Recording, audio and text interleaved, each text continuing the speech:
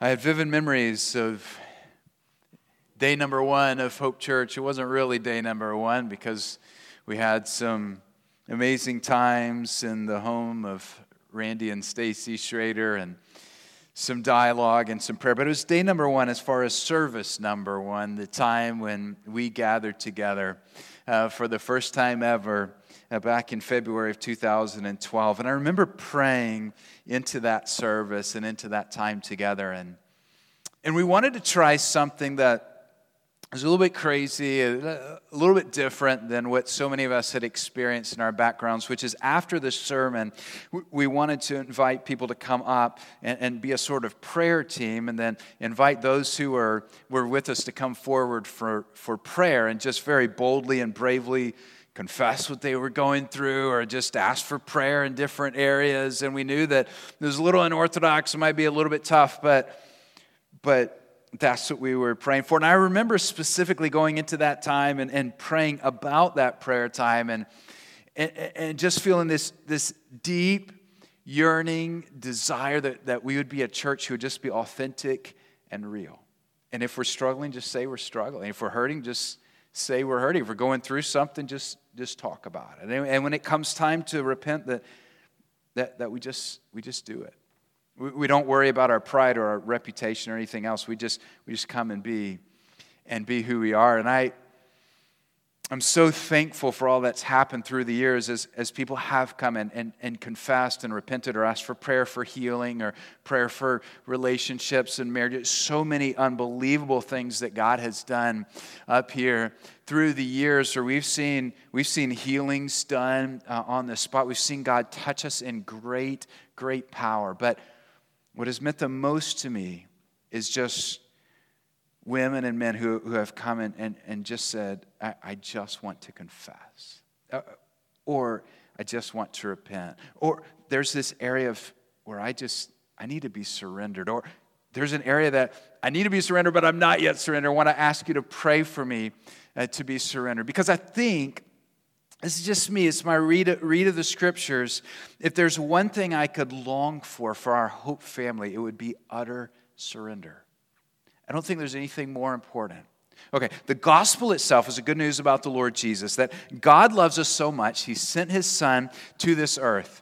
The earth was broken, it was messed up. Adam and Eve had sinned, the first man and woman. Everybody after them has sinned. You and I have sinned. We've all rebelled against God. We're desperately in need of help because we're sinners. We're messed up. God's holy and perfect and righteous. We're not allowed to enter into His presence because of who He is and because we're so messed up. So we need an intermediary. We need someone to take away that sin and allow us to be worthy to go into His presence. And that's how God sent His Son Jesus to save us from ourselves. Jesus came, He lived that perfect life, and then He died on the cross as a substitute sacrifice. He took an unbelievable punishment upon Himself, a punishment that I deserved and you deserved, and He absorbed that Himself, the wrath of God and the punishment from God, so that we could enter into the presence of God. If we believe in Jesus and if we trust Him and if we surrender everything to Him.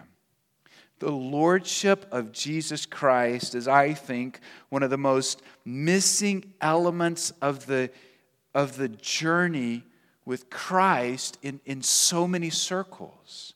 What you hear is, what does it take to follow Jesus? And most will say, we just believe in Him and just follow Him. Yeah, but what does that mean? If you want to follow Jesus, for so many, the idea of following Jesus is, well, I'm just going to sort of customize my Christian experience. You know what I mean? I'll go to church when I want to go to church, and I'll kind of do the things that I want to do, and I'll pray sometimes, or maybe read my Bible sometimes. I might do some other things, but I'm also going to do the other things that I want to do. You know that secret addiction I have? Well, I kind of want to hang on to that. And the fact that sometimes I have these other priorities that kind of come over Jesus and this whole journey with Him, but I kind of want to do that as well. And there is other things I don't yet fully have surrendered as well, but that's okay. You know, I feel like I'm kind of looking around at everybody else, and well, we're kind of all doing the same thing. So I guess that makes me okay. And we fall into this trap of justifying our journey with Jesus by comparing ourselves with other people rather than comparing ourselves with the Scriptures. And it makes sense in a way. I mean, the scriptures are tough. Kind of a little bit blunt, direct, and by the grace of God, very clear and powerful and life-changing and eternity-shifting. If you and I will hold our allegiance to the scriptures and not merely to how we compare to other people. If I could shoot straight with you, and that is my goal. I'm afraid that the church in America today is hanging off a precipice that's really dangerous. Where within our churches, we've created these environments where we justify ourselves by comparing ourselves largely to other people and customizing that Christian experience just like we customize everything else in life. You can customize your health care. You kind of choose your doctors, and if you don't like the way you're being treated, you go to another doctor. You customize your food. You can go through whatever drive-through lane you want or whatever restaurant you want, or if you've got 18 kids, you can go to 18 different places to please your 18 different kids, which is kind of what some of us do. And you end up with these experiences where you kind of customize everything. I mean, even in sports, you might live in Houston, but you're not bound to all Houston teams. I mean, if you like a football team for another place or a baseball team for another place, you can kind of do that. And so our experience is all about customizing everything. And our culture in 2021 in the U.S. is you own your life, do what you want with it. And all of social media is about you be you kind of do your thing, and that has permeated our culture, and unfortunately it's permeated our churches. And it's made us think that we can customize our Christian experience, our journey with Jesus, because we should be in control anyway, right? I mean, don't we kind of define what this is all about? And so what we're about to read is really direct, really powerful, and has the capacity to enable you to experience a journey with God that you've never experienced before. If you are like so many Americans where you're caught in this cultural version of Christianity, this is liberating if we are bold enough to receive it for what it is. Matthew chapter 10. Really appreciate Lindsay reading it for us. Verse 34. This is Jesus. Do not think that I have come to bring peace to the earth. I have not come to bring peace, but a sword. I told you it was blunt. I warned you already. This is Jesus being really direct. Verse 35, for I have come to set a man against his father, and a daughter against her mother, and a daughter-in-law against her mother-in-law, and a person's enemies will be those of his own household. Jesus is basically saying that to follow him is not easy. If you're going to follow the Lord Jesus, what comes with it is this belief in him, but also this surrender to his lordship, the Bible says. Romans 10, 9 and 10. Now, the lordship of Jesus is this understanding that comes from the Roman Empire of that day, where Caesar was Lord. Caesar being Lord meant that Caesar owned everything. You were subject to Caesar with all that you had. And Jesus being Lord was a radical statement for the followers of Christ. In the early day, it would get many of them killed because they would say Jesus was Lord, which meant Jesus owned everything. He owned their money, owned their time, owned their possessions, owned their family. He owned everything. Now, they understood this lordship concept because as Jews, they were bound to Caesar. The Roman Empire had taken over many parts of the world, including that part of the world. And so they were bound to Caesar as Lord. They felt very liberated by the fact that no, Jesus was Lord. And that when Jesus died and then he rose again, he told them he was going to send his Holy Spirit, God's presence, to be with them. So they would follow Jesus as Lord, empowered by his presence. And it gave them joy, and it gave them peace, and it gave them a sense of freedom in the midst of the bondage of the Roman Empire. It was powerful for them. Well, we don't have that going for us. We instead live in a society that feels free, and we praise God for that. But in the midst of it, it also means that we have this culture that tells us we can dictate what things are like, and that's what we've brought into the church and into our journey with Jesus. When he instead is saying, do not think that I come to bring peace to the earth. In other words, if we could say it a little bit differently, what we might say is that Jesus didn't come just to make everything easy. Verse 36, I've come to set man against father, daughter against mother, daughter-in-law against mother-in-law. Because some within the family were going to begin to follow Jesus. And as they do, you might have mothers and daughters who don't agree, fathers and sons, some following Jesus, others not following Jesus. And following Jesus means you don't own your life anymore. It's surrendered to Him. And so as a result, you're not going to have families that totally line up anymore. Now, Jesus, there's no one like Jesus. His heart of love and His heart of compassion and His heart of mercy. But He also knows that the only way to the Father is through Him. And it's through us surrendering everything that we have and giving all that we have to Him. And then we receive His purity and His peace and His joy as we come into the presence of God. So all that we receive is through walking in the lordship of Jesus, surrendering everything that we have to Jesus, and then we're brought into the kingdom of God and we'll be with Him forever. It's powerful and it's radical, but it does take a complete surrender. And Jesus is saying here that if we're going to be surrendered at times, we're going to find that one in the family is following Jesus and somebody else isn't. Now, there are many people around the world who get that in ways that we can't. Just a week and a half ago, I was in a very unreached, unengaged part of South Sudan, and as I was there, I was among a number of tribes. Many of them have no known followers of Jesus. It is a very spiritually dark place. And we sat in this room with the church leaders from that area. There's only a handful of them because there are only two main churches, one in the town and one kind of right outside of it. And we were sitting with those church leaders, and they began to go around and share and introduce themselves. And one of them, I'll call him Muhammad, it got to him, and he said, my name is Muhammad. He shared a little bit about himself, and then he just made this statement. He said, I come from a tribe with only 6 believers. And then they just went on to the next person, on to the next person. And I said, who does that as a part of an introduction? Hi, my name's Peter. I'm from a tribe of only 6 believers. You know, for him in this world, living among all these tribes, some with no known believers, himself coming from a tribe with only 6 believers, what was foremost on his mind was people knowing the love of Jesus Christ. Well, I couldn't just let it go on that. So I circled back after all the introductions were done, and I said, you come from a tribe with only 6 believers. He said, yeah, it's me, and it's 5 other people. There are only 6 of us who are following Jesus. And I said, but you're here. You're not among your tribe. And he said, well, I'm a missionary here this year, and next year I'm planning to go back to my tribe. And I thought, it's just incredible what it looks like to be someone so on mission with God, but here is also a brother who knows what it means to have some of your family turned against others of your family.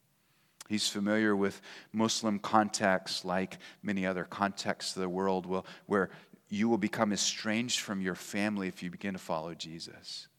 So what Jesus is saying here, it may seem foreign to us in Houston, Texas in 2021, but it's so common even to this day in many parts of the world, where following Jesus, that does feel like a sword instead of peace, because it does feel like families even getting ripped from each other, not because of the one who's following Jesus, but because of others who will repel them and push them away and maybe even consider them to be dead. I have met former Muslims who have come to faith in Jesus who have paid a sacrifice that many of us cannot fathom. They can't talk to their dad or their mom or their siblings because they've been entirely rejected because they're following Jesus. They are living out what Matthew 10 is all about, but they've considered Jesus as more precious than having that relationship with their family. And as hard as it is, I think they're right. And for them, the lordship of Christ comes with a cost. It exacts a toll on them. But for us in our culture, if we don't understand that and embrace it and walk in it, we can think that we're following Jesus when we haven't ever fully surrendered. Verse 37, whoever loves father or mother more than me is not worthy of me. And Jesus really could say here, whoever loves anyone or anything more than Jesus, but you're probably going to love your dad or your mom or other members of your family. Whoever loves son or daughter, he goes on to say, more than me is not worthy of me. So Jesus is saying, look, it's really simple. If you're gonna follow me, then I have to be foremost. Now, for some of us, we might be feeling a lot of tension in this. You know what I mean? It's like we want to follow Jesus, but maybe we never have before, and we're beginning to realize that following him it's not easy. It means that we're surrendering everything else, and we're saying to him, Jesus, you're just more precious to us, and we need you more than anyone or anything else. And the reality is that unless we surrender everything to Jesus, we will not taste of the kingdom of heaven. And the kingdom of heaven is where God is. It's where an eternity with him is. It's where perfect love is and joy and peace and all of that. It's not unless we surrender everything and we enter the kingdom of heaven that we will love our family as we should. So many of us struggle with thinking, well, if I love Jesus more than my family, doesn't mean I'm not really loving my family. No, it's actually the opposite. It's when you really love Jesus more than your family that you're filled with his presence, and then you love your family not only with your love, but your love empowered by the love of God. And you will love and care for your family a different way than you ever could. And so many people think, well, if I place Jesus in front of my family, doesn't mean that I'm then surrendering my family to him, so I'm not in control anymore, but you're not in control in the first place. And the most loving, caring thing you possibly do for your family is surrender them to God and follow him foremost, so that we're trusting him and his power and his sovereignty and his care to care for your family. One of the things that's happened also in our culture is this idea of whatever you do, provide security for your family, which is really a good thing and admirable. But it can be taken too far. It's like we've got the American ideal, the American dream of, if I make enough money, I can have a nice enough place, and that money will make life easy for my family, and they'll be really comfortable. And if something happens to them, like physically they become sick or something else, it's okay, I've got the money, we can pay for the doctors, we live in a good place with great doctors, and we go on and on with thinking about how do we make life as comfortable and easy. And it's this ideal we're constantly chasing. We just want it to be more and more comfortable and easier, and we love the new technology that enables that to be possible, and we love when we have more money, and we reach this vision, this goal, this dream that we have, and sometimes, if we're not careful, we put that ideal of security and comfort and safety in front of Jesus. And we begin to want that more for our family than we do for our family to be squarely in his hands. We want some of it's a good thing. We want so badly from in and of ourselves to care for our families well, and that's good and right and honoring to God. But in the midst of it, if we don't have our families surrender to him, can I just say it bluntly? Can I just say it directly? If we don't have our families surrendering to him, I think we are missing some spiritual covering that we as parents should be providing over our families. It's as if we're saying to God, we don't totally trust you with this. We know that you created all things. We know that you're loving and you're kind and you're powerful, but I just don't feel like I can trust you with my family.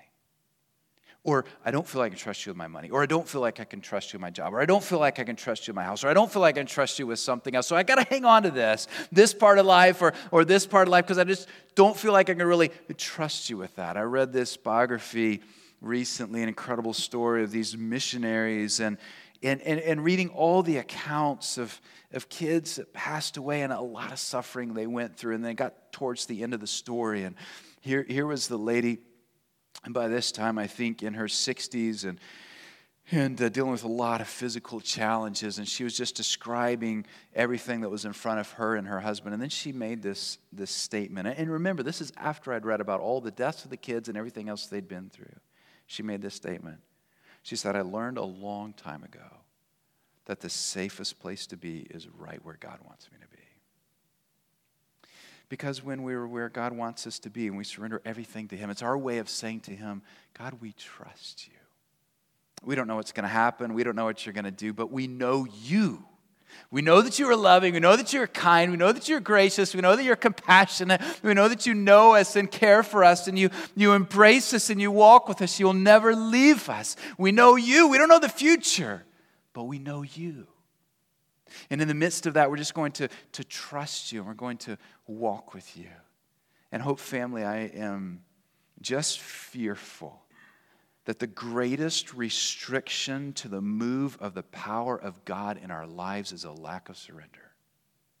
That when we pray and even fast, we're begging God to do His work in us and just move by the power of His Holy Spirit. We long to see miracles happen in our lives. We long to see God bring breakthroughs and do things that we've never seen before. And we're praying for that, but we're not really surrendered. And we want to be that funnel, that conduit for the move of God in our lives, but we're not really surrendered. And then we wonder, why are we not seeing it? Why are some other people seeing it, but we're not seeing it? Are we not gifted enough? Are we not special enough? Has God not created us in a great enough way? And it all boils down to that lack of surrender. This is just my own opinion, but my own opinion is that if there's one thing we could do to experience a more radical move of God in and through our lives and in and through our church, it would be utter surrender. Us just coming before Him with open hands and saying, God, whatever you want to do in us, will you just do it? We trust you. We don't know what you're going to do. We don't know what it's going to look like. We just trust you. We know who you are, and we just trust you. One of the things that helps me the most in my own times of worship is just praying with open hands. And I love to be, physical in worship, whether it's in here, just raising my hands, or in my bedroom at home when I'm praying and singing and just raising my hands. It's a physical expression of what I feel.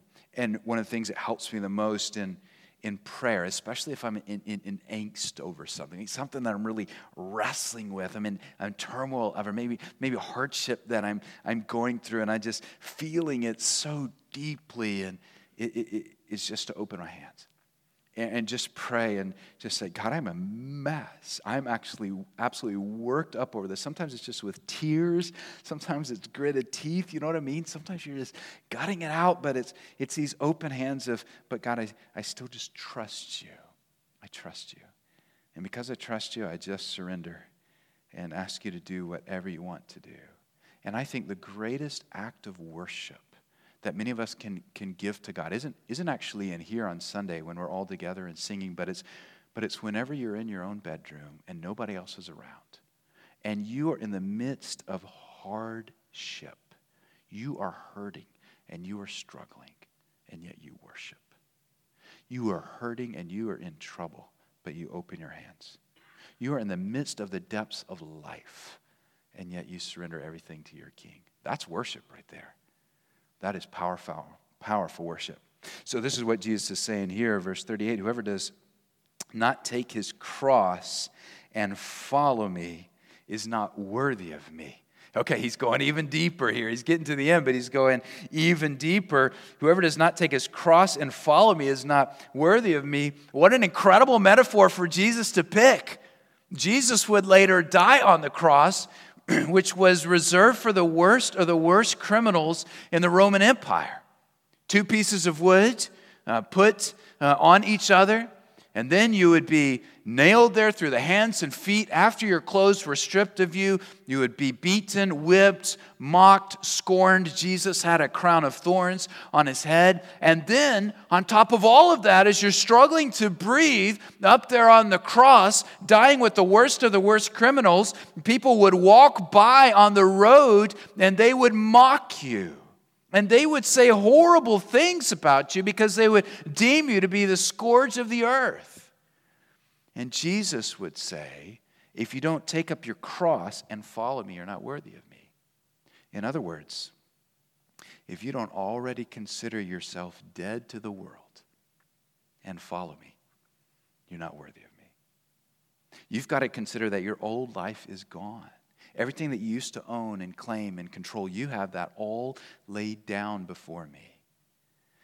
You might remember in John 3:16, where Jesus was talking with Nicodemus, and many of us learned that verse early on. But what comes with that whole passage, that dialogue with him, is the idea that you have to be born again. That's what Jesus told Nicodemus. You must be born again. Your old life is gone, and you're born again in Jesus. You don't own anything anymore. You're new before him.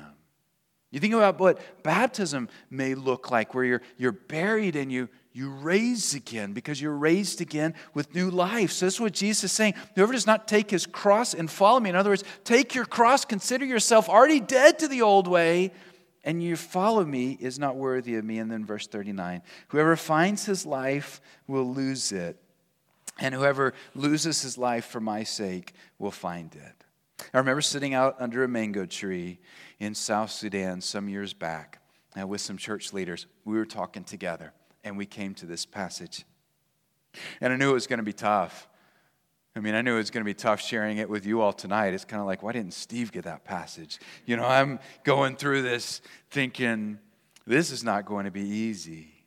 And I knew it wasn't on that day as we gathered together for our discipleship time. And I began to walk through it.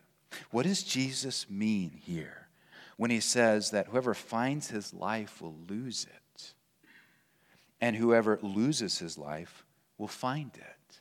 Whoever finds his life, the pastors began to say as they were dialoguing together, they began to put forward this idea. If you find your life on this world, you're creating your own life, your own, who you are and how you want it. You're going to lose it, but you got to lose your life to Jesus in the sense that you've got to surrender everything to him, and then you've got to you will find it. So if you really want to be in the kingdom of God and really want to live as God created you to live, you first got to lose everything that you have. It's completely counterintuitive and unbelievably beautiful. It's this way of us coming before God and saying, I'm not going to live according to myself. I just want to live however you want me to live. I'm going to lose my life, lose that old life. Well, the pastors, the church leaders in our area began to go around telling everybody, you've got to lose your life. You've got to lose your life. And I remember they came back, and the next time, a few days later, they came back, and I said, what do you think about that passage now that you have had a few days to wrestle with? And I remember when I first talked to them about that passage, they looked shell-shocked. When they came back a few days later, they were beaming, just full of joy. Because I tell you, Hope Family, there is nothing like losing your life to Jesus. You want joy, that's how you find it. You want peace, that's how you find it.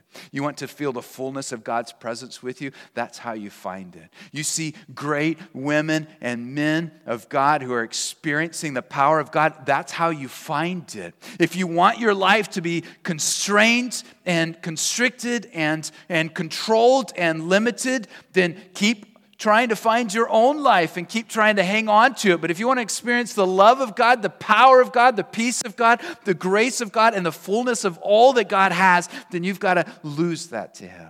That is the radical nature of following Jesus. It's not easy. It's not crazy. It's just simple and profound. Now, there are two things.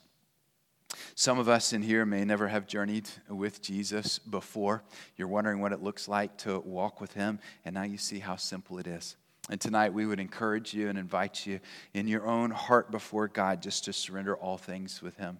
Just proclaim to him your belief in him, that you do believe who Jesus is and what he's done, and that surrendering of that heart, your heart before him. Some of you have journeyed with Jesus for some time, and maybe you're going through this passage tonight, and you're just feeling the tension in your heart. So many of us struggle with things. We recognize there are areas that we haven't surrendered. So often it's our family, but it could be so many other things that just aren't surrendered, and you're wrestling with that tonight. And perhaps even as we've gone through this passage, you've already come to a point of surrender, or maybe in a moment as we begin to sing and pray, you might just want to sit there and pray, or come forward with our prayer team. And it could be that you want to confess, or it could be that you want to come forward and just ask for prayer. And just let us know that there's an area where you're struggling, and we'd be honored to pray for you It could be that you just want to grab some other hopeful, somebody else out there, and just ask them to cover you. And we want to plead with us as a Hope family not to let this time slip on by us if there's an area of under surrender in our heart, but to be authentic, to be real, and to ask our loving God just to deal with us. Let me ask you to stand. Let me ask our music team and our prayer team to come. I absolutely love this time that we have as a church when we can come together and just be who we are before God and ask Him to move in us in a really powerful and real way. And I just want to suggest that I think this time, as we allow God to deal with us in the area of surrender, is one of the most important times that we can have. So I want to encourage us just to be present, be in the moment, and let's just invite God to move. Father, we thank you for the privilege that we have as a church of getting to walk straight through the Scriptures, verse by verse by verse, week by week, coming face to face with what Jesus has to say to us. I thank you for the power of what we've heard today. It's not easy, but it's profound. It has the capacity to shift everything for us.